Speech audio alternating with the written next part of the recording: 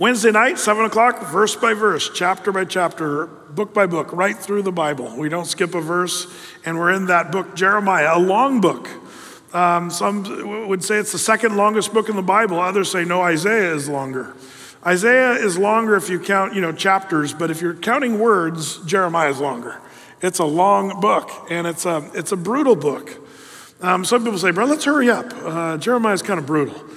But I find Jeremiah to be packed full of lessons that we are to learn. Maybe that's why Jesus quoted Jeremiah more than any of the other prophets, because there's so much that's pertinent, and even for today. And so we're going to take a look and see. But I need to catch you Sunday morning folks up that weren't here on Wednesday night, because on Wednesday night we saw somewhat of a narrative that was really quite interesting to watch poor Jeremiah and his ministry.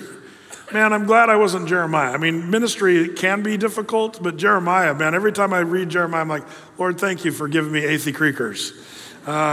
The people of Jeremiah's time, I think I would have lost my marbles. And I might even have punched a few congregants. I'm serious. If I were Jeremiah, they punched him, I'd punch back. I mean, I don't know. I know that's not pastoral, nor is it Christian. I might try to twist the Bible, say, well, there's the laying on of hands of people, right? No, Jeremiah impresses me as a minister. He doesn't lose patience, with these people, but he just speaks the truth boldly. So what happened? Well, if you turn with me to Jeremiah chapter 42, we're gonna take a look at these two chapters this morning. And it's not our normal practice to take so much scripture on a Sunday morning. Wednesday we cover chapters and chapters, but I don't apologize for reading through passages of chapters. Paul told young Timothy, give attendance to the reading of scripture in church there in 1 Timothy. And I think it's important that you and I spend time reading scripture, because that really matters. So we're going to do that. We're going to cover some ground this morning as we're looking at Jeremiah. But before we start in chapter 42, I need to get you up to speed of what was happening. If you remember last Sunday, we talked about, it was time to face the music. Jeremiah had been prophesying for 40 long years. The people didn't listen to a word Jeremiah said. But everything Jeremiah had prophesied had come to pass. The Babylonians were getting ready to crush Jerusalem. And this would be the third wave. And each of the first two waves were kind of like, this is the way it went down. The Babylonians would come, surround Jerusalem, and they'd say, okay, we surrender, and we'll be good Babylonian citizens, and we'll pay taxes, and we'll be a vassal state of Babylon. So Nebuchadnezzar said, okay, all right. That's all right. So they all went home. But then after a few years, the Jews said, yeah, we don't like paying taxes, and we don't like following the Babylonians. And then the Babylonians would come, the second wave. This time they killed some people and dragged a few people off into captivity. And they said, okay, we'll follow you, Babylon, we'll do it. By this time, Jeremiah is saying, the next time this happens, you should surrender to Babylon. And even if you're taken off into captivity, otherwise you're going to be slain on the hills of Jerusalem, and your bodies are going to lie in the hills, and birds are going to pluck the flesh off your bones. Like, this was the message of Jeremiah. So they punched him in the face and threw him in a dungeon in prison, and we saw that. But it's chapter 39 last week where we saw the moment of truth. The Babylonians came under the leadership of Nebuchadnezzar, and all the fancy Babylonian princes came marching in their regal robes, and as they were just slaying Jews, women and children, and just conquering and crushing. The temple crushed, the wall of Jerusalem crushed. And almost everybody's killed, but they did line up some people, and they were getting ready to march them off to be captives, prisoners, and live in Babylon. So Jeremiah was numbered among these people. There's Jeremiah leaving Jerusalem in chains with the rest of the people. But Nebuchadnezzar, the king of Babylon, said, this little dude you found here in prison, this prophet, let's let him go. He can go free and do whatever he wants and do whatever he tells you to do. That's what Nebuchadnezzar said about Jeremiah. So Nebuzaradan, a different guy, he was the commander of the Babylonian army. Nebuzaradan, he came over and said, okay, I'm going to let you go. Do you know why this has happened to you? This guy says to Jeremiah. He says, it's because you guys have forsaken your God and disobeyed him. And in my mind, I'm thinking, is Jeremiah going, no, duh. Like he's been saying that for 40 years, and this guy's preaching to Jeremiah. You guys blew it, So Jeremiah's just listening to this guy sort of preach at him. And then he says, listen, I like you. Nebuzaradan says to Jeremiah, he says, tell you what, you come with me to Babylon. We're taking all these people captive. You come and live with me. I live large there in Babylon. I'm the captain of the army. I have a large house. I'm prosperous. Come live with me and I'll take good care of you. Or you can stay here, do whatever you want. But if you come with me, you'll live large, man. Now, if I were Jeremiah, I'd be tempted. Forsake the muddy dungeon in Jerusalem and being punched in the face all the time, or live in Babylon in luxury and safety. But you guessed it, Jeremiah said, nope, I'm going to stay here in Jerusalem. So Jeremiah stays back. Now, there were a few others that got to stay back in Jerusalem. If you recall in our story, the Babylonians, as they were dragging off captives, they did leave a very small group of people. Who were they? The poorest of the poor, the homeless, and the people that were just totally stricken in poverty. And this is what they said. You guys move into all the houses, farm the lands, eat the cheese and drink the wine, but you pay us taxes and we'll let you have these houses. It'd be like if, say, Vladimir Putin just attacked Oregon and took it over, conquered Oregon. And we were all dragged off into captivity into Moscow. And then Putin says, by the way, all you guys up in the little tents in Portland, all you guys with the tents and the trash everywhere, you guys move out of those and you get to move into the houses by Lake Oswego, right on the lake. These boats, they're yours. And you guys get to live here and take over. As long as you're subservient to Babylon. And all the poor people are like, cool. And they moved into all the fancy houses with the vineyards and all that stuff. And it was all the poor people. But you say, Brett, they're not motivated. Well, the Babylonians said, yeah, but you got to farm the land. And if you don't pay your taxes, we'll kill you. So a little motivation for these people. So there it is, Jeremiah, with all these people that were homeless now living in the houses. But there was a guy, one of the Jews, and we're not sure how he survived all this, but we met him before. His name was Gedaliah. I call him Gedaliah, because he was sort of a loser, to say the least. But Gedaliah was a guy who Nebuchadnezzar said, okay, you over there, you're in charge of everything here. And you'll serve the Babylonians, but you're in charge. So Babylon, Nebuchadnezzar, and Nebuzaradan, they all leave back to Babylon, and they leave Gedaliah in charge, and Jeremiah's there with a bunch of people who moved into the houses. Are you still with me? Everything was going along fine until this dude moved in, a guy by the name of Ishmael. Now that should be a red alert for the Jews there, Ishmael. Now this wasn't the Ishmael of Abraham and Isaac and Ishmael. It was hundreds and hundreds of years later. But this Ishmael was a guy who was an Ammonite from the land of Ammon. It's the same place today we call Amman, Jordan. That's where this guy was from. And he came and just said, hey, I want to hang with you guys here in Jerusalem. Now, Johanan was a guy who was kind of like a security officer, a Jewish guy who was a security officer. He told Gedaliah, dude, this guy, we should watch out for this guy whose name is Ishmael. I've heard that he wants to kill you, Gedaliah. Gedaliah, not Ishmael. We're bros, man. We hang out. We like to eat food together. Remember this story? We just hang out. It's all good. Well, as it turns out, Johanan was right. Gedaliah was wrong. And Johanan had these 10 soldiers. They were like, SEAL Team 6 guys that were just kind of there acting like they were friends of the Jews, but they were coming to score, goods and gold and take slaves off back to Ammon. That was their plan. So they slaughtered Gedaliah. And they killed a bunch of the Jews, the few poverty-stricken Jews that were there. In all the rubble of Jerusalem, they killed most of them, but took a few. Jeremiah, remember Jeremiah's scribe's name was Baruch? He was taken, along with some of the daughters of the king Zedekiah who was killed. There's just a small, tiny group of people left. Well, these people from Ammon, led by Ishmael, they chain them up and start taking them off to Ammon. Man, things are looking bad. Well, the one guy that escaped was that guy that tried to warn Gedaliah. Remember? Johanan, this guy who was sort of the security guard guy. He realized, man, we got to get out of town. And so he got out of town, and he put a little army together of people and went to rescue the Jews from Ishmael, who was headed to the Ammonites' land. When the Jews saw Johanan, they thought, oh, we're saved. Thank the Lord. And so sure enough, Johanan killed the enemy soldiers with the exception of Ishmael. Ishmael got away and ran off afraid into Ammon. And that's the last we hear of him.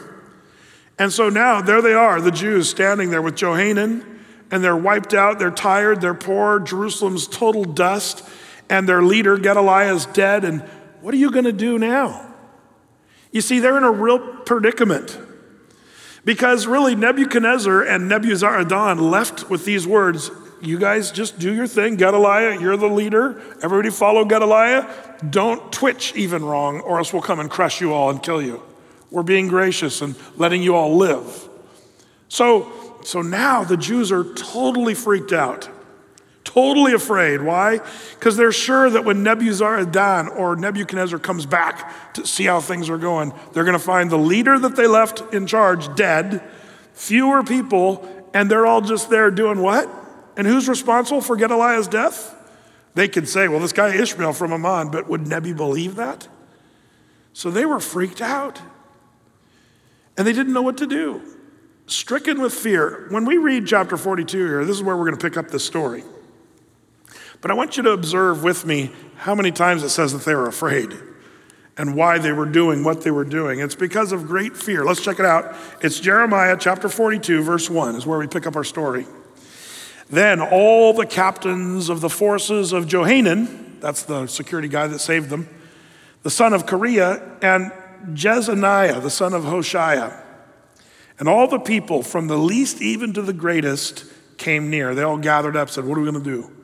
They said to Jeremiah, verse 2, the prophet, let we beseech thee our supplication be accepted before thee, and pray for us unto the Lord thy God, even for all this remnant, for we are left but a few of many, as thine eyes do behold us, that the Lord thy God may show us the way wherein we may walk, and the thing that we may do. Then Jeremiah the prophet said unto them, I have heard you. Behold, I will pray unto the Lord your God according to your words, and it shall come to pass that whatsoever thing the Lord shall answer you, I will declare it unto you. I will keep nothing back from you. Now pause for a second. Here we got these people saying, Jeremiah, we're toast, man. Would you pray to your God? Did you see that? They said, pray to your God, thy God, for all of us, this little remnant that you see here. And Jeremiah says, I will pray to your God. See, Jeremiah is correcting them already, saying he's not just my God, believe it or not, he's your God too.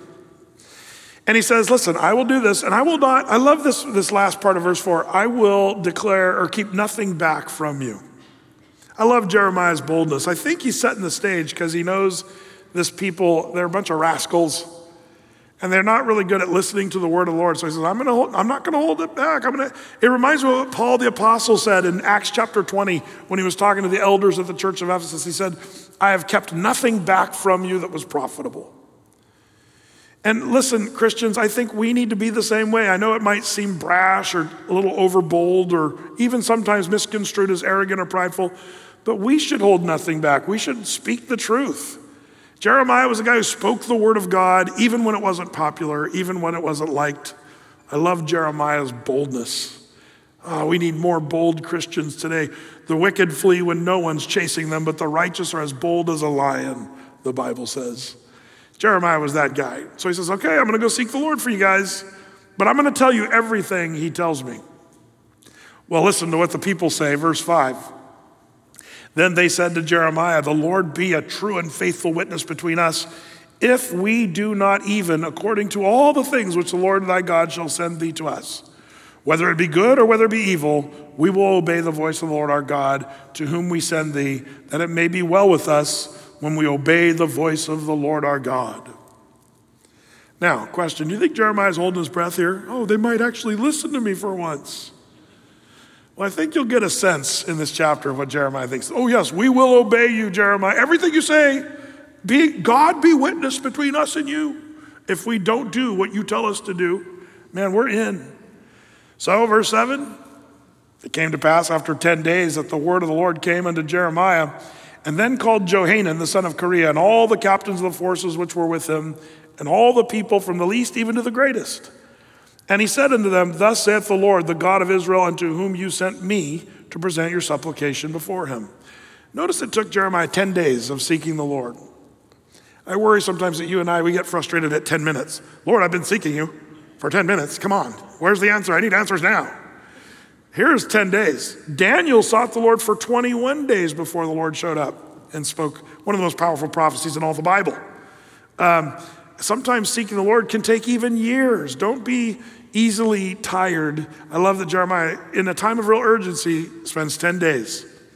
Well, finally, after that 10 days, verse 10, Jeremiah finally says, here's what you're supposed to do. Verse 10. If you will still abide in this land, then I will build you, and I will not pull you down, and I will plant you, and not pluck you up, for I repent me of the evil that I have done unto you. Be not afraid of the king of Babylon, whom you are afraid. Be not afraid of him, saith the Lord, for I am with you to save you and deliver you from his hand. And I will show mercies unto you, that he may have mercy upon you and cause you to return to your land, your own land. Don't be afraid, you guys. I will protect you, the Lord says. Plant and I will grow gardens. Build and I'll be with you. And Nebuchadnezzar will be merciful because I'm merciful, the Lord says. Man, that's a good word. What is their only other option? Well, as it turns out, their only other option is to run for their lives, and there's only one place to run to. All the other nations around there had been pretty much crushed by the Babylonians, or they were still enemies of Israel. So these Jews really had nowhere to go except for one place, as it turns out, Egypt. The Egyptians hadn't yet been conquered by the Babylonians, and that was kind of option two. They were thinking, man, we could either stay here and risk being crushed by Nebuchadnezzar, or we can run to Egypt and live for the Egyptians, and we can walk like an Egyptian, talk like an Egyptian. It'll be great. We'll be saved. Well, here's what the Lord says. The Lord says, no, stay here. But, verse 13, but if you say, we will not dwell in this land, neither obey the voice of the Lord your God, saying, no, but we will go into the land of Egypt, where we shall see no war, nor hear the sound of a trumpet, nor have hunger of bread. There we will dwell. And now, therefore, hear the word of the Lord, ye remnant of Judah. Thus saith the Lord of hosts, the God of Israel, if you wholly set your faces to enter into Egypt and go and sojourn there, then it shall come to pass that the sword which you feared shall overtake you there in the land of Egypt. In the famine thereof which you are afraid, it'll follow close after you there in Egypt, and there ye shall die. So it shall be with all the men that set their faces to go to Egypt, to sojourn there. They shall die by the sword, by the famine, and by the pestilence, and none of them shall remain or escape from the evil that I will bring upon them. For thus saith the Lord of hosts, the God of Israel, as mine anger and my fury hath been poured forth upon the inhabitants of Jerusalem, so shall my fury be poured forth upon you when you shall enter into Egypt. And you shall be an execration, an astonishment, and a curse, and a reproach, and you shall see this place no more. The Lord hath said concerning you, O remnant of Judah, go ye not into Egypt. Know certainly that I have admonished you this day. Can Jeremiah be any more clear? He said it over. Don't go to Egypt. If you go to Egypt, you're gonna die. Let me say it again. Did I stutter? Go, stay here. Do not go to Egypt. Over and over. And then, do you understand? Jeremiah is doubtful. You can see his doubtfulness about these people because he goes on. For verse 20, he says, you dissembled in your hearts when you sent me to unto the Lord your God, saying, pray for us unto the Lord our God, according to all that the Lord our God shall say, so declare unto us, and we will do it. Jeremiah's reminding them of their promise. And now I have this day declared it unto you, but you have not obeyed the voice of the Lord your God, nor anything for which he hath sent me unto you. Now therefore know certainly that you shall die by the sword, by famine, and by the pestilence in the place whether you desire and to go and to sojourn. It seems that Jeremiah senses already that they already kind of had their minds made up. Oh, seek the Lord, Jeremiah, and we'll follow you. And Jeremiah says, I know you're afraid, and the Lord recognizes that you're afraid, but trust in the Lord. Stay here in the land, and I'll bless you. But if you go to Egypt, you're toast. You're going to be crushed by Nebuchadnezzar. The very sword that you're running from is the very sword that's going to kill you. Isn't that interesting? Fear is a funny thing. Fear makes people do things that are really kind of stupid. It reminds me of the African lion. I learned this on Mutual of Omaha's Wild Kingdom when I was a kid. Anybody old enough to remember Marlon Perkins? It was great, man. See Jim run from the jaguar. Like Marlon was always in the safe place and Jim was always out there almost dead. But I remember seeing one episode where there was the lions and the lionesses. And the way that they hunted was brilliant. What they would do, these lions are super smart. The old lion that had lost all his teeth, he was still big and knew how to roar really good, and he was very intimidating looking, but as it turns out, his teeth were gone, and he was sort of just kind of this big roaring lion. And he would go on one side of the field where these little gazelles prancing around, eating their little food. They're cute little gazelles, they're just chewing their cud. And there they were, and the big roaring lion would stick up his head, and these gazelles and they just peer super fast. They just take off the opposite direction. Meanwhile, the lionesses, which were actually tough, brave, and more ferocious than the old lion, they're there with their mouths open on this side of the field, just waiting for the gazelles to run right in, where they'd crush the necks of the gazelles. And then back in those days, you'd see the lion carrying the bloody gazelle around, and you'd be like, oh, poor little gazelle. Well, the Bible says this. Did you know that the devil is a roaring lion, seeking whom he may devour? I think the same old trick is happening with the devil. The devil raises his ugly head and roars, and we freak out, and we go the opposite direction. Here's these people, they're totally freaked out because of the Babylonians. And you might even say, man, there's a big roar from Nebuchadnezzar and the Babylonians, and so they want to run to Egypt, the opposite direction. The Lord says, no, I want you to stay right here. But because of their fear, they have this proclivity to go in the direction that they shouldn't be going, and they really want to do that. But they say, we're going to seek the Lord through Jeremiah. Jeremiah, pray and tell us. And Jeremiah prays 10 days and says, okay, stay here. Do not, whatever you do, don't go to Egypt. Listen, the Bible says that you and I as Christians are not to be given over to a spirit of fear, but of power and love and of a sound mind. You see, I'm concerned that we are driven so much by fear today. We're afraid of everything. We've seen it coming. We've become a fearful bunch. I remember when the United States used to be land of the free and home of the brave. Now it's land of the fearful and home of the timid, as we are in total fear for our lives.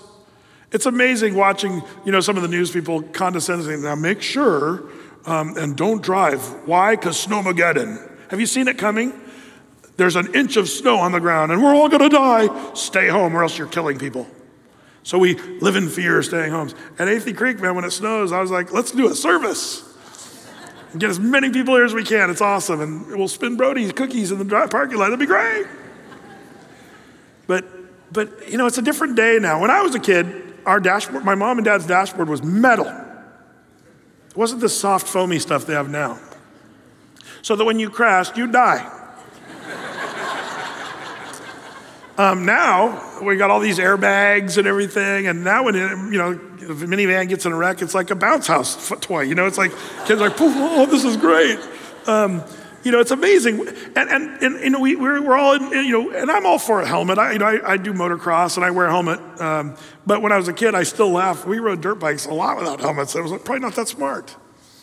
But it's so funny where we become so fearful that, I remember one time I went to a doctor and they said, Brett, you're kind of, you're actually for your size, you're a really healthy guy. And somehow the doctor found out that I loved motocross and he said, you got to stop doing that motocross. I'm like, why? Because it's the most dangerous. We see more motocross injury in here than any other thing. And I just remember this guy trying to tell me to stop riding my dirt bike. And it just felt like, who are you? I was offended. I've never been more offended in my life. It's just so horrible. We can all be really safe. If you don't go anywhere and if you don't do anything and if you wrap yourself in pads and duct tape, man, you'll be really safe. But it's not that fun to be that person. And here we are, 2021, and everybody's still locked down for fear. Boy, there's been a great fear-mongering going on, and I don't get it. I really don't get it. First of all, I've got a statistic that's startling. 10 out of every 10 people die. That's a shocker. And it's funny, I was talking at the prophecy update 2 nights ago. If you missed it, you might want to listen because we talked about should you be immunized and should Christians take the mark of the beast and get immunized. I said it's not the mark of the beast. But I did talk about the immunization question. But, one of the things about the immunization is, you and I right now as it stands, we have a 99.98% chance of survival of this thing. Isn't that amazing? 99.898%, that's pretty good. Now, if you're listening to Moderna or Pfizer, if you get the immunization, you have a 95% chance. Why decrease your odds? Not sure I understand that. There's a lot of things I don't understand. I don't understand why everybody's telling me there's bodies and death everywhere. Well, maybe there are in other states. And I know I'm not saying coronavirus is not real. People aren't really sick. I'm not saying that. But as it turns out, people die of colds, flu, fever, pneumonia all the time in times past. And I just have a question. I'm somewhat of an expert in death, and let me tell you why, because I do funerals. I've done funerals since I was 19. I was licensed to marry and bury back when I was 19 years old. And I've done over 1,000 weddings, and I've done hundreds and hundreds of funerals. As it turns out, me and my pastoral staff, we have 7 pastors here that are just great, great dudes. We were kind of amazed the other day. We were thinking, it's amazing. In the last 11 months, we have not done one funeral for a coronavirus death. You'd think we'd have done one in a church of 6,000 or however many people we have. I don't know. It's growing ever so quickly. But you'd think one. You'd think I would know one person who died of coronavirus. I know some of you guys know people, but it's actually a smaller number of you that actually know people that have died. And so I kind of think, well, is it really as big of a thing as we really are making it? We've been meeting here with people in the building, and I know some of you are new, even maybe today, and you're like, I can't believe I'm here in a crowd, and we're all gonna die. And it's because you've watched the news, and you just know we're gonna die, because we're all in a crowd now, and we're disobeying the law, which we're not actually. Oregon finally admitted that we have a constitutional right to meet. That's a great thing. Praise the Lord for that. Thank the Lord. So as we've been meeting for the last 6 months, not one coronavirus case has come out of this building. Isn't that amazing? We're supposed to be super spreader. That's an interesting word. What is that word meant to do? Cause fear in people. Oh, the super spreader, Athey Creek.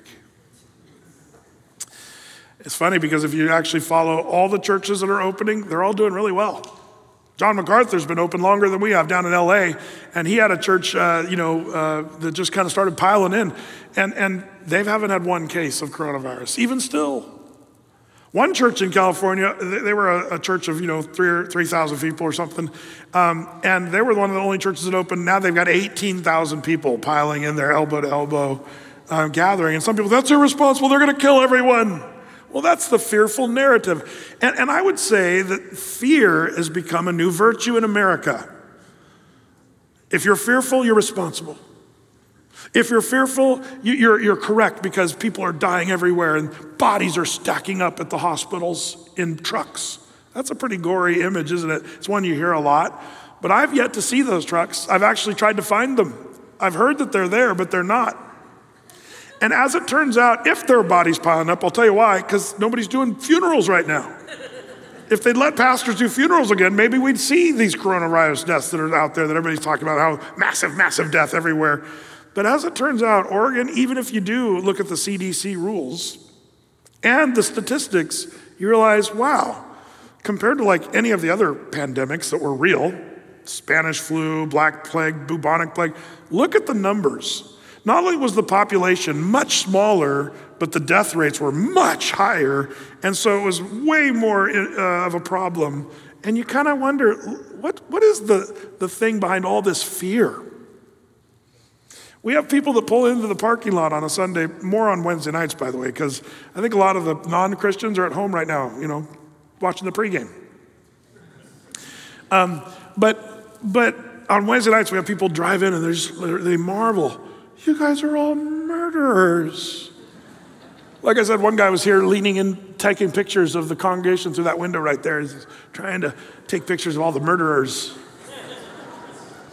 People who just wanted to do a Bible study, and we're all healthy, good. But it's that kind of fear that has driven much of our country right now. And honestly, what does fear drive you to? Usually the wrong thing. Fear drives you to actually being sinful. Sinful, Brett, that's a pretty strong word. I think most people don't know what fear or what sin really is, first of all. What is sin? A lot of you think that sin is bad stuff that you do. Well, it is that, but it's actually kind of more intricate than that. Did you know that if you even have a slightly wrong attitude for half a second, that's called sin? It's amazing how much we sin. You might think, well, I sinned last week. Sometime. No, you probably sinned in the last 10 seconds. You looked at Pastor Brett and thought, I don't like his choosing of clothes. That's sin right there. You're judging me. Don't judge. You know, we all sin so much. And sin, the Greek word for sin is a word that means to miss the bullseye. Anything that's in the bullseye is not sin. Anything outside of that is called sin. So if you're missing what God wants you to do, that's called sin in the Bible. So it's not just murder and adultery. And that's why people get offended when I say this. To be fearful is sinful. Why? Because you're missing what God... Does God want you to be fearful? The Bible says, fear not, over and over and over again. And it says we're not to be given over to the spirit of fear, but of power and love and a sound mind. So it's clear the Lord doesn't want you to be a fearful person. Yeah, but Brett, I'm fearful that I might die. Lord that's not his best for you. And you shouldn't feel condemned because that's sin, but just realize, well, that's not what God wants for me. And repent and say, okay, Lord, I'm going to choose to put my trust in you. You see, because I believe fear has driven people to do things that have really been destructive in their lives. Fear is probably one of the great things Satan uses to make people do stuff wrong. This story is the classic example. So let's move on and see what they do. What do you think the people are going to say here in chapter 43? Is their fear going to have them, well, we're going to listen to what God says? Or are they going to follow their fears? And this story is recorded for thousands of years for people to see. And we can learn. Let's take a look. So chapter 43, verse 1, it came to pass that when Jeremiah had made an end of speaking unto all the people the words which the Lord their God, for which the Lord their God had sent him to them, even all these words. Then spake Azariah, the son of Hoshea, and Johanan, the son of Kareah, and all the proud men, saying unto Jeremiah, Thou speakest falsely. The Lord our God hath not sent thee to say, Go not into Egypt to sojourn there. But Baruch, remember Baruch is Jeremiah's scribe, his bro. But Baruch, the son of Neriah, he sets thee on against us, for to deliver us into the hand of the Chaldeans, that they might put us to death and carry us away captives into Babylon. So Johanan, the son of Kareah, and all the captains of the forces and all the people obeyed not the voice of the Lord to dwell in the land of Judah. But Johanan, the son of Kareah, and all the captains of the forces took all the remnant of Judah that were returned from all the nations, whither they had been driven to dwell in the land of Judah, even the men and the women and the children and the king's daughters, and every person that Nebuzaradan, the captain of the guard, had left with Gedaliah, the son of Ahikam, the son of Shaphan, and Jeremiah the prophet, and Baruch, the son of Neriah. So they came into the land of Egypt, for they obeyed not the voice of the Lord. Thus they came even to Tahpanhes. Now, why is Jeremiah going to Egypt with them? Well, we don't know the answer to that. It just says that he went with them. But did they take him by force? That's probably likely. Pretty much every other time, if you recall in the story of Jeremiah, whenever Jeremiah spoke the word of the Lord, they'd punch him in the face and put him in chains, throw him into a dungeon. That's the way they treated Jeremiah thus far. So Jeremiah says, don't go to Egypt. Stay here. Thus saith the Lord. And you said, you guys, you'd listen and you'd do what the Lord says. And the people said, you're a liar, Jeremiah, and we're not going to follow you. And so likely they chained him up and made Baruch and Jeremiah come with them down to Egypt. Now, there's a possibility that he came on his own will just because he's the prophet of the Jews. And maybe he felt like, I'm going to stick with these people, even if it means death to me. Who knows? But now, there's the Jews at the doorstep of Egypt getting ready to go in, exactly where they're not supposed to be. They're at this place called Tahpanhes. And what are they doing there? Well, this is where the word of the Lord comes to Jeremiah to say something else. And bless you. Right on, man. Yes, that was a big one. Nothing better than a good sneeze. You know what I'm saying? I love a good sneeze. So they're right at the doorstep of Tahpanhes. And verse 9, take great stones in thy hand. This is what the Lord's telling Jeremiah. Take great stones in thy hand and hide them in the clay in the brick kiln, which is at the entry of Pharaoh's house at Tahpanhes, in the sight of the men of Judah, and say unto them, thus saith the Lord of hosts, the God of Israel, behold, I will send and take Nebuchadnezzar, the king of Babylon, the servant, and will set his throne upon these stones that I have hid, and he shall spread his royal pavilion over them. And when he cometh, he shall smite the land of Egypt, and will deliver such as are for death to death, such as are for captivity to captivity, and such as are for the sword to the sword. And I will kindle a fire in the houses of the gods of Egypt, and he shall burn them, and carry them away captives, and he shall array himself in the land of Egypt as a shepherd puts on his garment, and he shall go forth from thence in peace. And he shall break also the images of Bethshemesh, that is in the land of Egypt, and the houses of the gods of the Egyptians shall he burn with fire. Now, you and I are going to have a hard time grasping what this probably felt like for these people, but we may have a hard time picturing it. But Jeremiah starts arranging some rocks and putting them in the sand, and he says, right here, they're all like, what are you doing, Jeremiah? Well, you see these rocks? This is where Nebuchadnezzar is going to set his throne, and they're going to build his pavilion. What's the pavilion? Well, in ancient times, the Babylonians, like others, would have the king come, and they'd make a fancy tent. It was almost like a throne room, a fancy tent. And they would set his throne there, and he would sit there and rule as they would get ready to engage in battle. So Jeremiah is saying, you think you're running from Nebuchadnezzar and you're going to the gods of Egypt to save you? The Egyptians, they're going to save you? Nebuchadnezzar, right here is where his throne's going to sit. Can you imagine when the Babylonians finally came and the Jews see them? Hey, where should we put Nebu's pavilion? Right over here. And they're like, that's where Jeremiah put the stones. Hey, let's put his throne right on there's a nice little stone base here. Hey, let's put the throne right there. Right where Jeremiah built this. This is Jeremiah saying, you guys think you're safe, but this is where Nebu's going to camp out, and he's going to slaughter everyone in Egypt. This is a brutal word, and it may have stricken fear in the people's hearts. It should have, because everything Jeremiah said, which, by the way, was God's word, when Jeremiah spoke the word of God, the people didn't listen, but it always came to pass perfectly. Last week, we talked about that, how the word of God is always true. Now, we talked about chapter 42, the fear that drove them to go to Egypt. In the Bible, for you Bible students, there's a thing we Bible students like to talk about, and that's Bible typology. Where do we get the idea of types in the Bible? Well, it comes from 1 Corinthians 10, where Paul says, don't you understand that the Old Testament is full of stories that are pictures and types? And there's all kinds of good ones. Paul even uses an example there in 1 Corinthians 10. He says, remember the rock that followed them in the wilderness that had the water coming out and they drank of the water? Paul says that rock was Christ. And he says these things are types or examples. What does he mean? Well, that rock is a beautiful picture of Jesus. How so? They were dying. The rock was smitten. Water came out. They drank and they lived. That's what happened with Jesus. Jesus, the rock of our salvation, the rock that we can put our foot on, he was smitten on the cross. And Jesus even said, if you drink of this water that I'll give, you'll never thirst again. Out of your belly will flow torrents of living water if you believe in me. And so really the imagery there is a type. That's what we call types. And there's all kinds of types. Remember the serpent on the pole, the brass serpent that they looked when they got bit by snakes. They'd look at the brass serpent and they'd get healed. And Jesus said, even as Moses lifted the serpent there in the wilderness, so too will the Son of Man be lifted up on a pole. That's Jesus, who became sin, who knew no sin. Like the types it makes the Bible come to life. I hope you read your Bible understanding typology. Well, I say all that. Many of you already know, when you talk about Egypt in the Bible, what is Egypt a type of? Anybody? The world. Worldliness. Godlessness.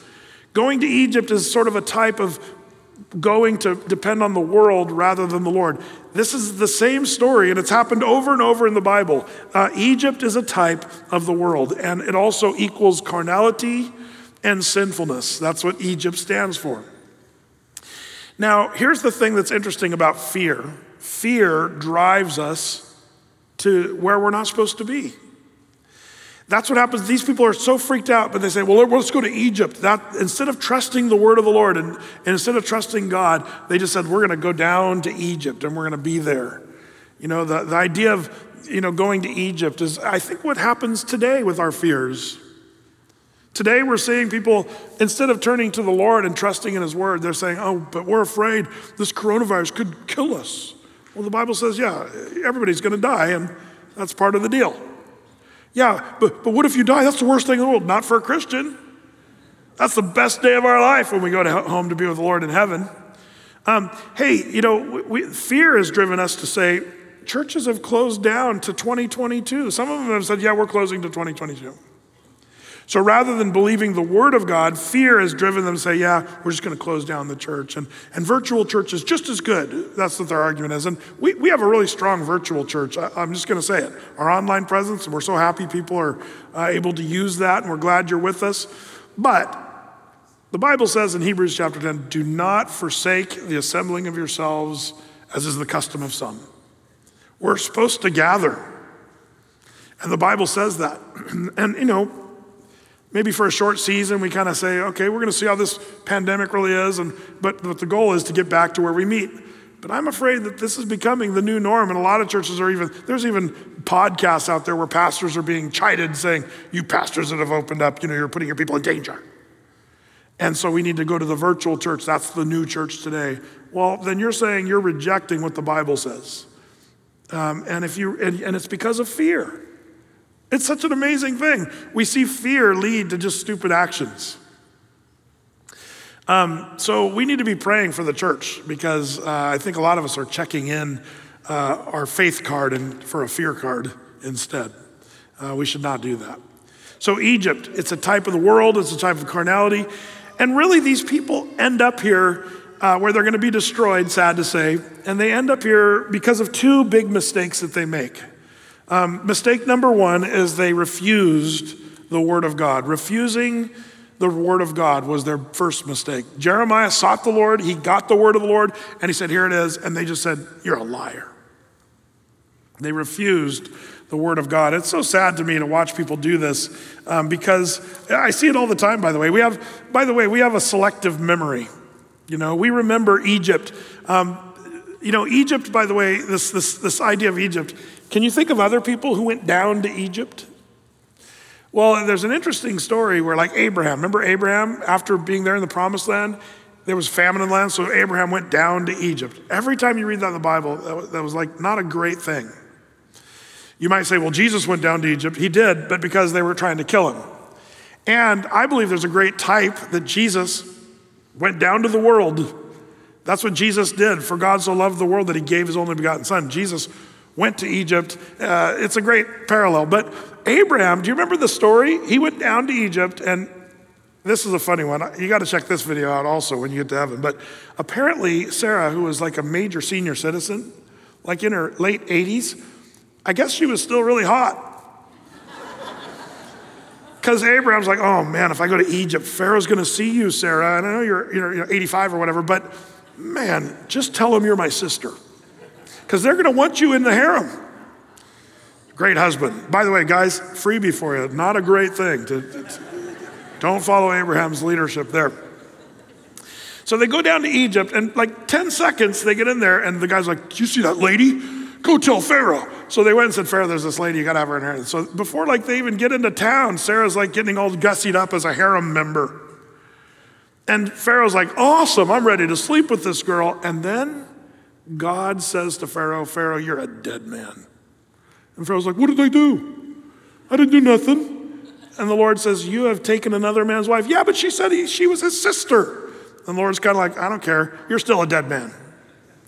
So Pharaoh freaks out, turns Sarah back over, gives her back to Abraham, and said, you have lied to me. What have you done? You've caused us trouble in our land. And so Pharaoh gives them a bunch of flocks and herds and all kinds of wealth. And then they send Abraham off free as a bird. Some of you guys are like, see, it worked. Abraham's brilliant. Well, did it work? Do you guys remember, not only did they get wealth and flocks and herds, they had another person join them in their entourage. Does anybody remember who joined them from Egypt? A woman named Hagar. And there's a long story there, but basically Abraham slept with Hagar and had a son named Ishmael, and his real son, Isaac, and Ishmael. Well, did they get along? Because Ishmael is the father of the Arab nation, and Isaac is the father of the Jewish nation. And are the Jews and Arabs friends? They're still feuding horribly to this very day. It's like one of the biggest mistakes in the world's history.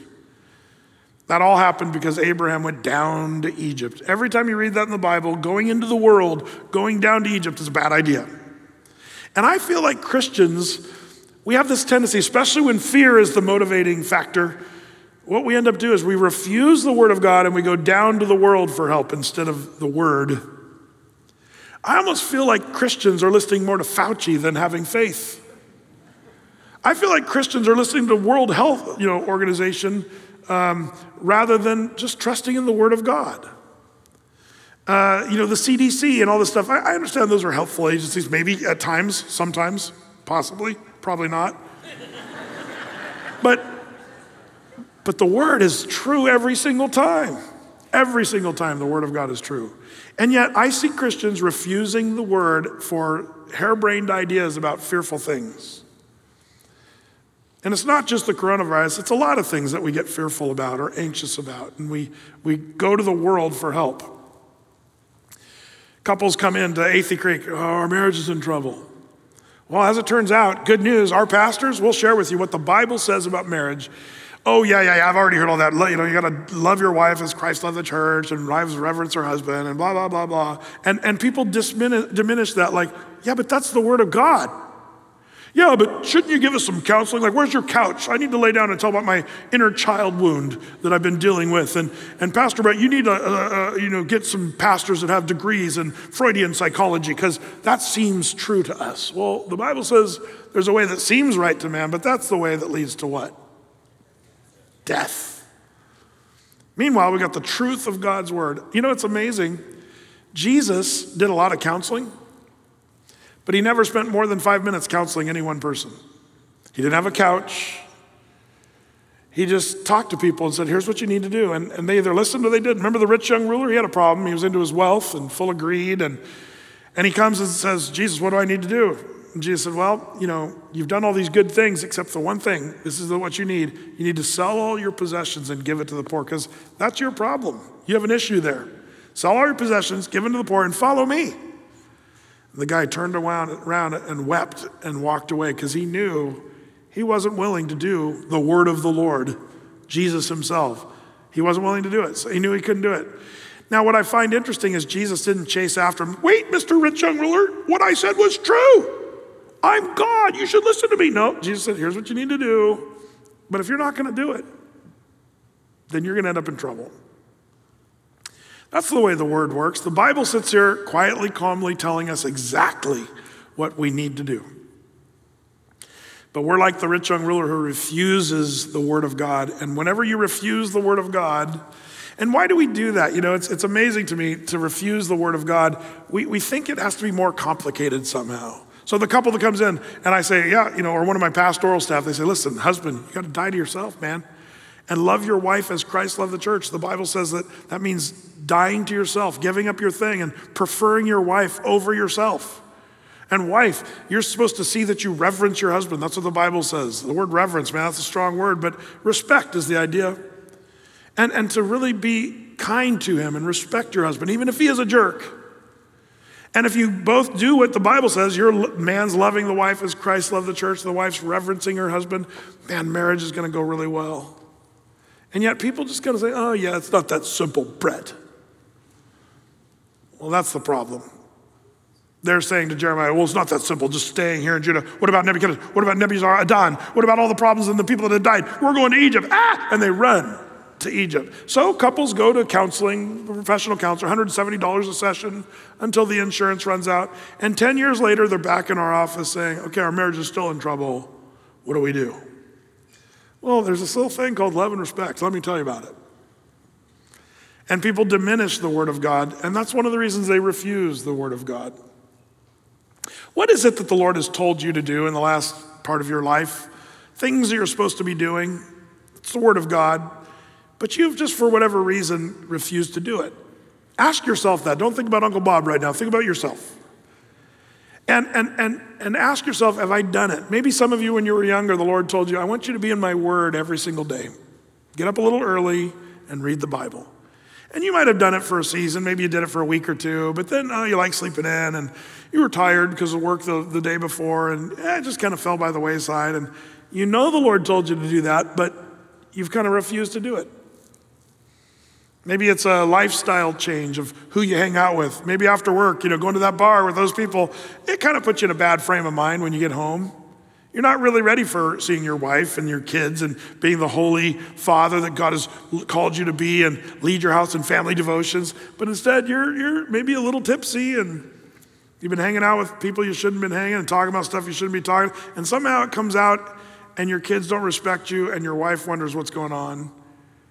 I wonder if there's lifestyle changes that God showed you a long time ago that you're supposed to do it, but you just kind of refused the word of God.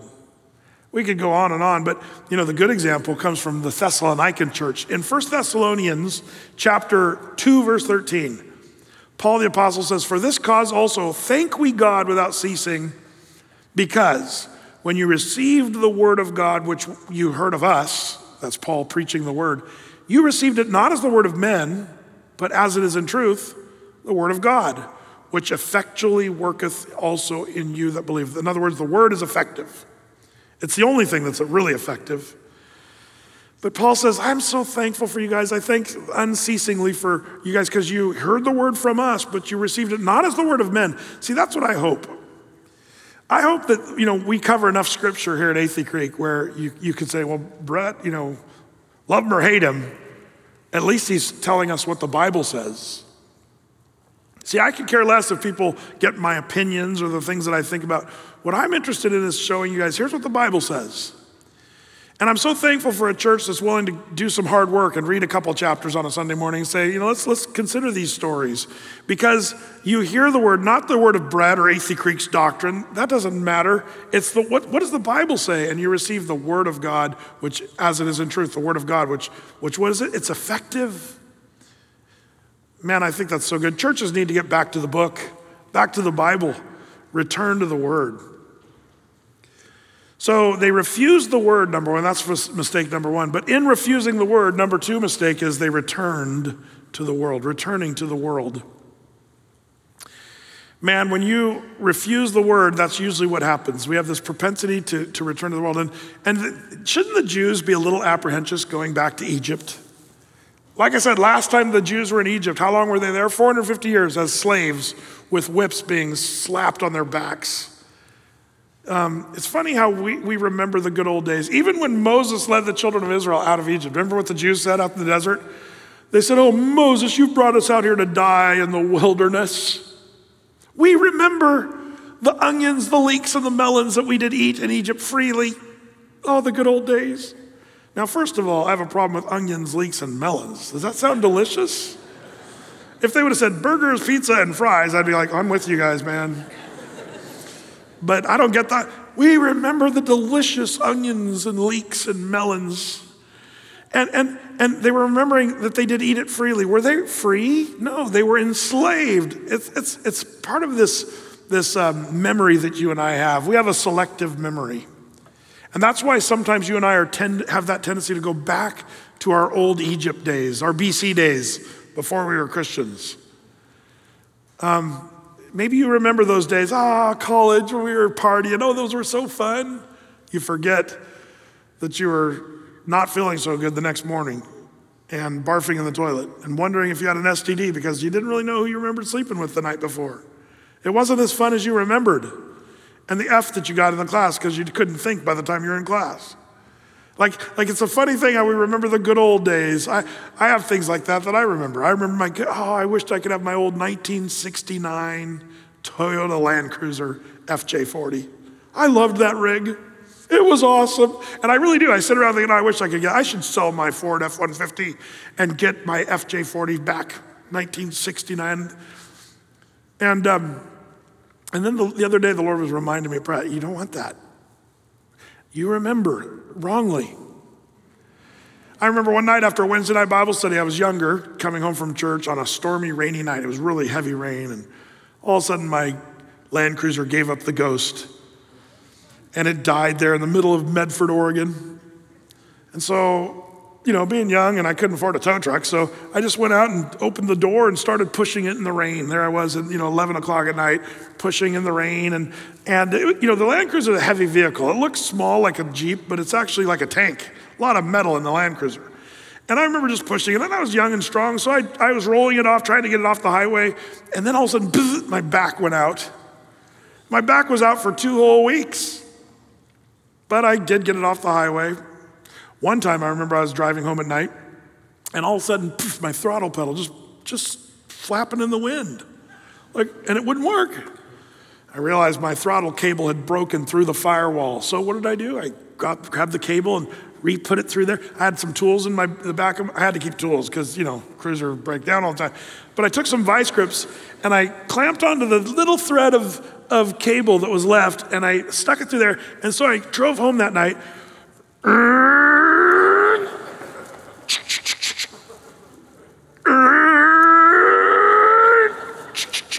And I got home, and you know what's funny about that? When you're young and broke, I drove with the vice grips for 3 weeks. I got really good at it. It was really cool. It was awesome. I remember taking my boss home from work one night. He said, "Brett, can I get a ride home?" And I'm like, "Sure." And he jumped in my Land Cruiser, and he's kind of looking around, and and I had forgotten about this. You kind of just get used to the things that are wrong with your vehicle. But every time I'd go up a hill, my cab would fill with smoke. I kind of liked the smell. I thought it was like cologne, I was like, I like that smell. But my boss, he was sitting there, and we're going up this hill, and I'm just forgetting about, and he's just, he was like choking and stuff, and I was like, "Oh, I'm sorry, yeah, I've got this little problem. It's like exhaust leak," and when I go up in the, long story, I could tell you other stories, but the more I thought about it, I really don't I like my little heated seats in my F-150. And I like that I don't break down and all that stuff.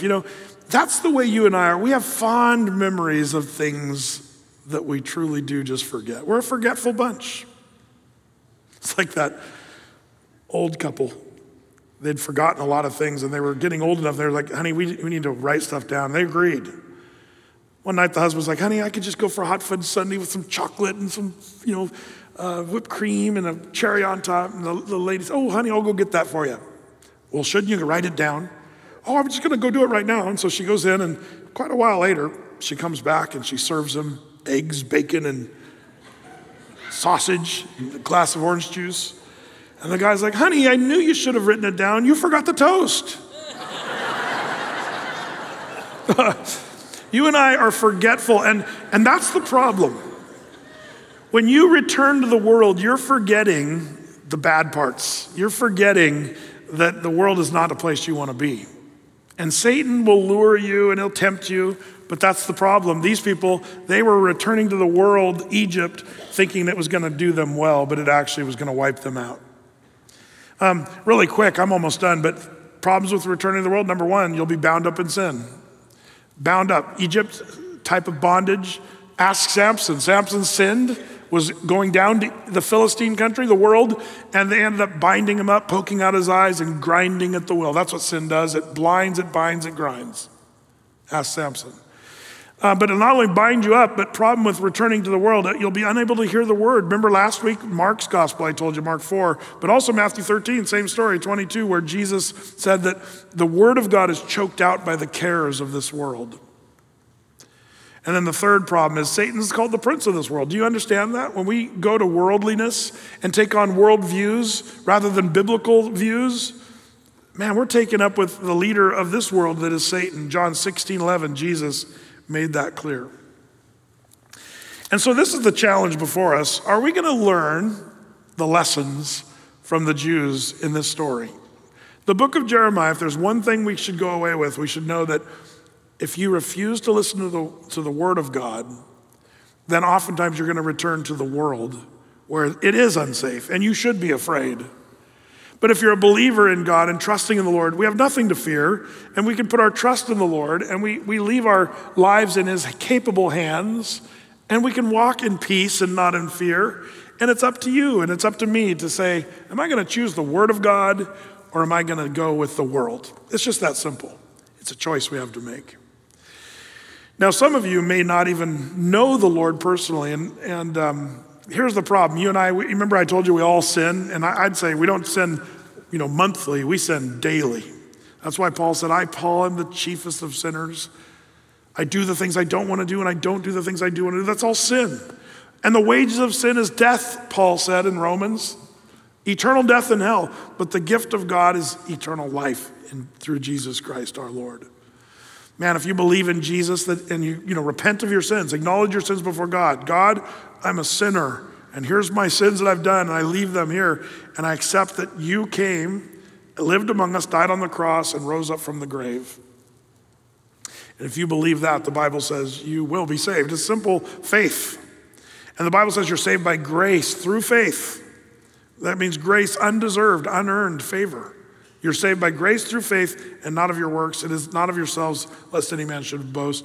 This is the truth of what the Bible says. So I would ask you, if you've never accepted Christ, today's a great day to just say, okay, I repent of my sins and I believe in the cross of Christ. And then you can walk by faith rather than fear.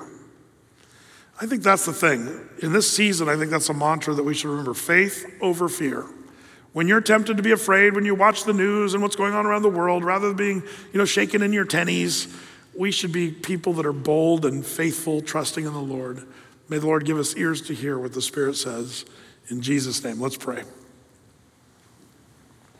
With your heads bowed and with everybody's, attitude of prayer, if you're a Christian, be praying. But I wonder if there's a few of you who'd say, man, I need Christ. I am a sinner. I have blown it. I have fallen short, but I need to be saved.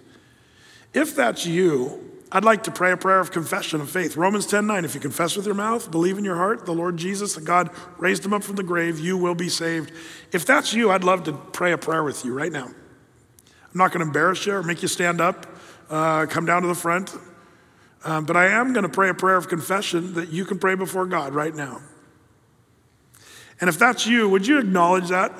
Just right now, just lift up your hand so I can see it, and I'll acknowledge you. Let me just look around for a minute, and I'll just acknowledge anyone who might say yes this morning. Awesome. I see you over here to my left. That's great. Good. You there? Good. Awesome. Anybody else? Let me just acknowledge you right over here. Cool. And back over there. Good. Good. And you? Good. If you're online and you're watching and you're saying, Brad, I want to raise my hand, you can. Let me know there's a little text number, text new believer right there. And I'll know. We won't track you or anything like that, but you're just letting us know I'm out here and I'm going to pray this prayer too right now. Let us know. But I'm going to pray this prayer. And would you as a church family, let's get behind these 6 or 7 folks who are saying yes right now to Jesus. Let's pray together. Dear Father in heaven, I believe in your Son, Jesus Christ.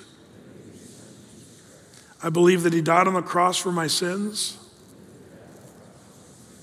that he rose up from the grave, and that I'm forgiven. Help me to walk with you.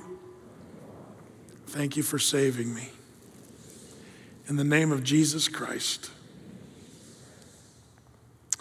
And Lord, I pray that you'd bless these people who've just confessed you. I pray that you'd love them and show them and confirm to them so great a salvation that you've given to us, Lord. That they'd know their sins are forgiven, that they have the hope and the glory of heaven in front of them. And may they walk in faith, I pray. Bless them, I pray, and we thank you in Jesus' name. Amen.